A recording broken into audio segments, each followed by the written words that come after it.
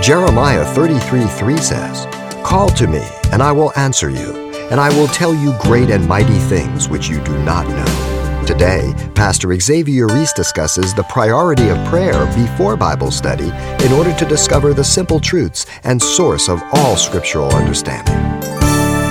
Now, prayer is the door to understand God's Word.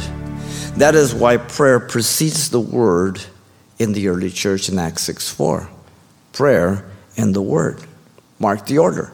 We will give ourselves continue to prayer in the ministry of the Word. Prayer is to precede the study of God's Word in order to have the Holy Spirit of God illuminate the mind of the individual. This was the prayer of Paul for the Ephesians, the Colossians, in chapter 1 of Ephesians, verse 15 through 19, and Colossians 1, 7 through 12. That God would open their eyes, illuminate their understanding in Jesus Christ, the Word of God.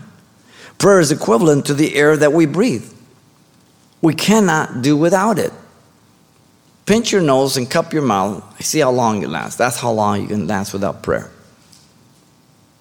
The air you breathe is equivalent to the prayer you need. You have to be dependent on God continually in everything.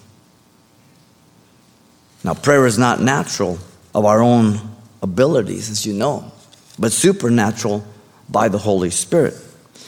Paul put it this way in Romans 8:26 through 28. Likewise, the Spirit also helps in our weaknesses. For we do not know what we should pray for as we ought. But the Spirit himself makes intercession for us with groanings which cannot be uttered.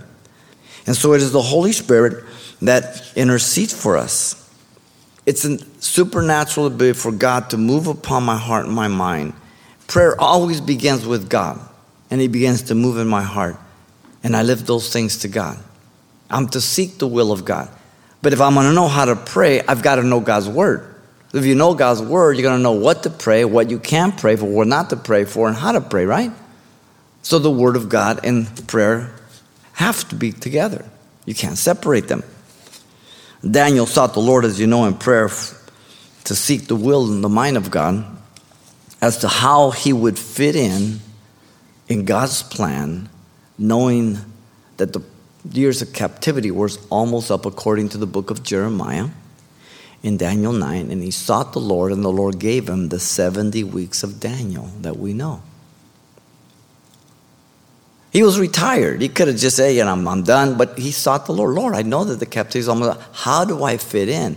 Prayer, seeking to align himself with the will of God and how and the purpose of God, how he would fit. You have to go to God. So once again, if I know the Word of God, then I'm going to know how to pray. What to pray for. God's Spirit was the one initiating Daniel's prayer through the Word as he was reading the Scriptures. You've been listening to Simple Truths with Pastor Xavier Reese, a daily devotional of the enriching and precious truths found in God's Word. We appreciate you listening each weekday at this time, but you can hear this program again by following the radio listings link at CalvaryChapelPasadena.com. For more on the other ministries at Calvary Chapel Pasadena, visit our website. There you'll find information about weekly events, Pastor Xavier's messages, even online booklets in English and Spanish.